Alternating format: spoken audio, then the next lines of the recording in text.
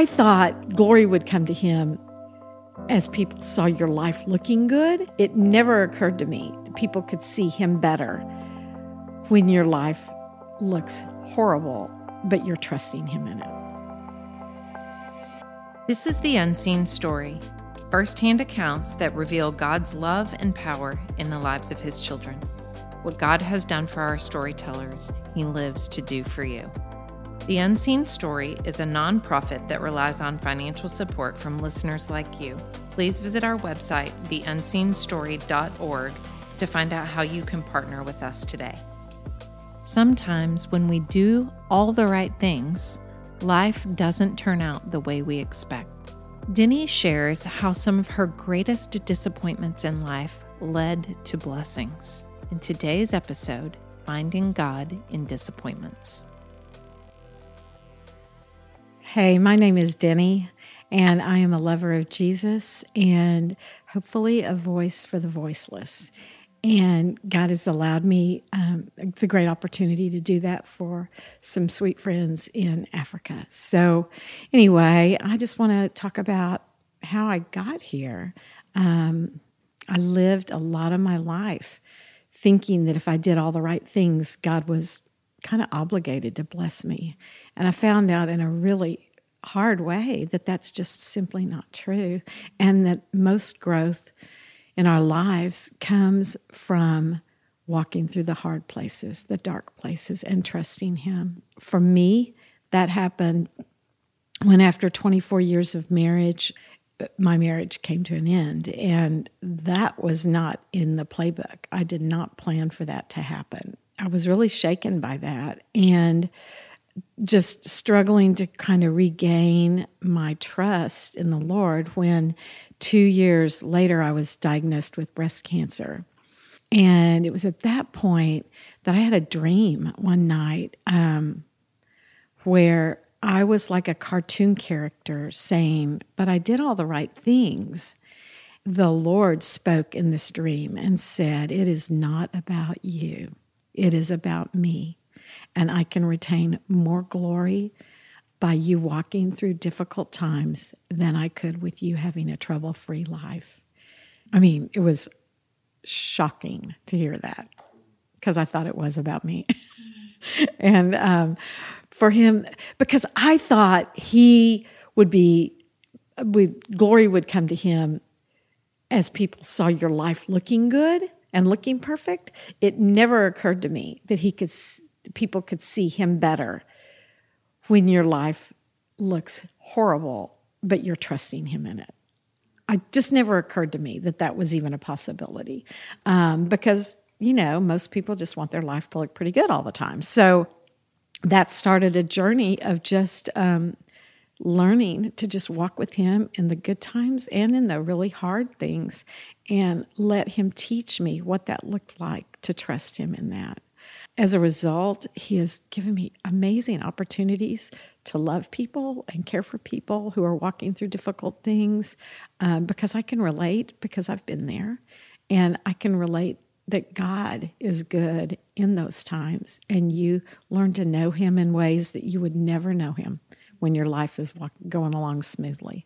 So over the last 20 plus years, he has just taught me that interruptions in my life or the things that happen that I'm not counting on, I don't have to look at as negatives, that I can see him in those or look for him in those and see where he wants to refine me, like shave off some rough edges, do work in my life so that I can be more like Jesus. Because, Jesus' life wasn't perfect when he was on earth. He walked through some hard things. The very first thing after his baptism was going into the wilderness. And so what makes us think we're not going to go into a wilderness? He did. And when you look through Scripture, from the Old Testament through the New, it's God does. You look at Paul, and God struck him down with blindness, and that's what brought him to see Jesus, was that. He was a hater of Jesus up to that point. Joseph, was sold by his brothers, of all things. And yet that was God's plan to use him for the redemption of Israel. So I think when we look at life thinking it has to look good and all nice and perfect and all the edges trimmed off and everything, I think we're deceiving ourselves, because I don't believe that's what God ever has called us to. He is more exposed and glorified through our lives in the midst of pain, in the midst of trouble, than he is when everything looks all rosy and good.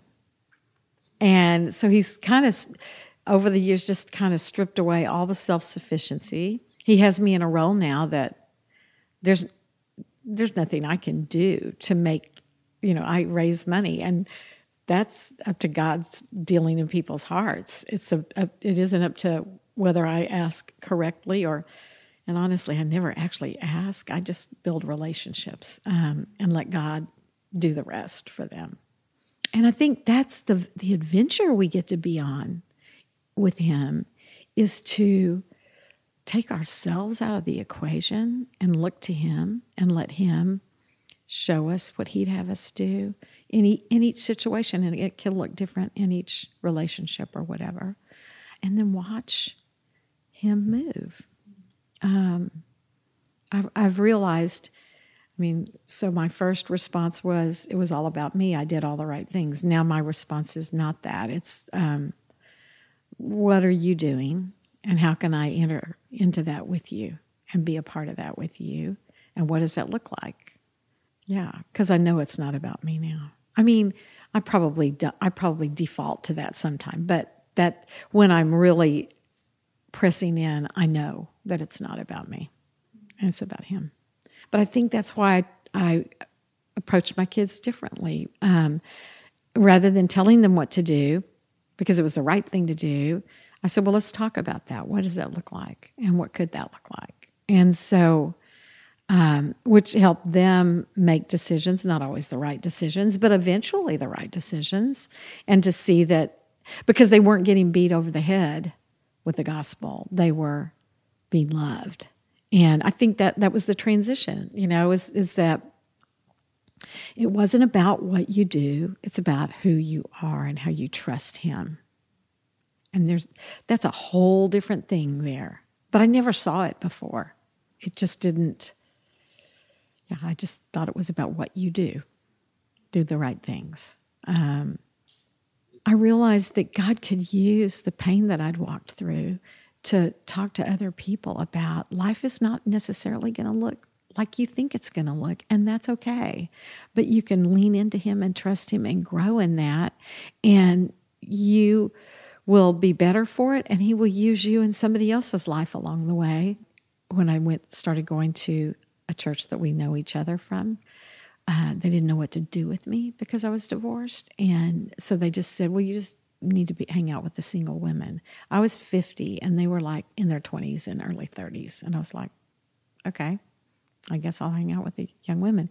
And but which I thought was kind of punishment in a way, but it really wasn't. It was God's gift to me, because he has allowed me to be in the lives of women, to be able to share some of these things that I've learned along the way. I wish somebody had shared them with me when I was young, before I was married, all the stuff. And so now I've seen the fruit of that in different lives. So that was a gift. They didn't know they were giving me a gift when they told me to hang out with the single women, but they were. And it really did. That has changed. That changed the trajectory of my life, because that's the real life we're living. It's not this tied up in a pretty bow life. I know there are people that seem to have those lives, but I'm pretty sure that isn't what their life really is. It's just what they let you see. And I'd much rather be who I am in the ugly, good, the bad, and the ugly, than put off this front that I've got it all together, because it's in the authenticity that we have real relationships with people. You can't have those relationships when you're putting on a show like you've got it together. And the reality is none of us do. None of us have it all together. And if we put up this front and we kind of act like we've got it all together, we're doing that because we think nobody's going to love us if they see who we really are. And the reality is, when they see who we really are, they love us more because they know they're broken. And it's the best thing ever just to be who you are. When I went to Africa for the first time, I went with the girls that I did ministry with. And I told them, I can't do that. Y'all are young. I'm old. I gave all the excuses. I was taking care of my mom at the time, and I was like, I got to have somebody to take care of my mom. I can't afford to go, and I can't ask for money. You guys can do that because you're young. And they said, we're just going to ask God to remove every one of those barriers. And he totally did. Like, he provided a caregiver to come stay with my mom. He provided the money like that. It just came in so fast. And then, what's the third one? No, I am still old. I was still the same. He didn't change that. But I went, and it changed my life. Like, I was working at a university, and we were raising a lot of money for things like fountains, and they needed $65,000 to house 12 AIDS orphans. And the disparity between $1 million for a fountain and $65,000 to help kiddos that don't have parents anymore was like, I just couldn't believe it. And I just said, okay, Lord, if you will, this was on the flight home. I said, if you will open doors for me to raise funds. I've never raised a dime, right? Except for the money to go on the trip. Like, I worked for a vice president of development. I got him in the door to raise money. I didn't do that.